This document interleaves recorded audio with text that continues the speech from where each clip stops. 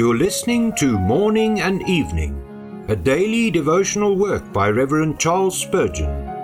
This reading is brought to you by the Spurgeon Study Bible, available in the original King James Version or the Christian Standard Bible at spurgeonstudybible.com. Good morning. Today is August the 11th.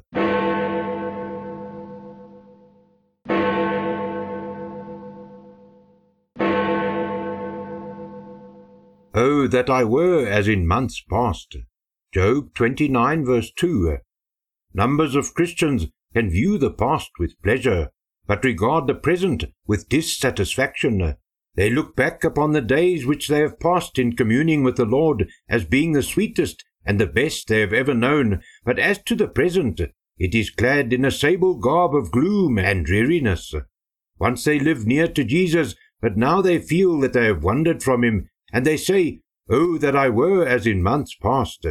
They complain that they have lost their evidences, or that they have not present peace of mind, or that they have no enjoyment in the means of grace, or that conscience is not so tender, or that they have not so much zeal for God's glory. The causes of this mournful state of things are manifold. It may arise through a comparative neglect of prayer, for a neglected closet is the beginning of all spiritual decline. Or it may be the result of idolatry. The heart has been occupied with something else more than with God. The affections have been set on the things of earth instead of the things of heaven. A jealous God will not be content with a divided heart. He must be loved first and best. He will withdraw the sunshine of his presence from a cold, wandering heart, or the cause may be found in self-confidence and self-righteousness.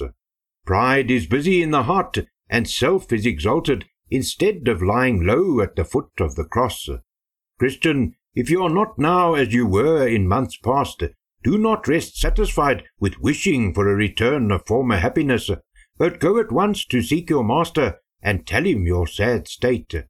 Ask his grace and strength to help you to walk more closely with him. Humble yourself before him, and he will lift you up, and give you yet again to enjoy the light of his countenance. Do not sit down to sigh and lament. While the beloved physician lives, there is hope. Nay, there is a certainty of recovery for the worst cases. May the grace of the Lord Jesus Christ, and the love of God, and the fellowship of the Holy Spirit be with you all, and remain present with you throughout this day.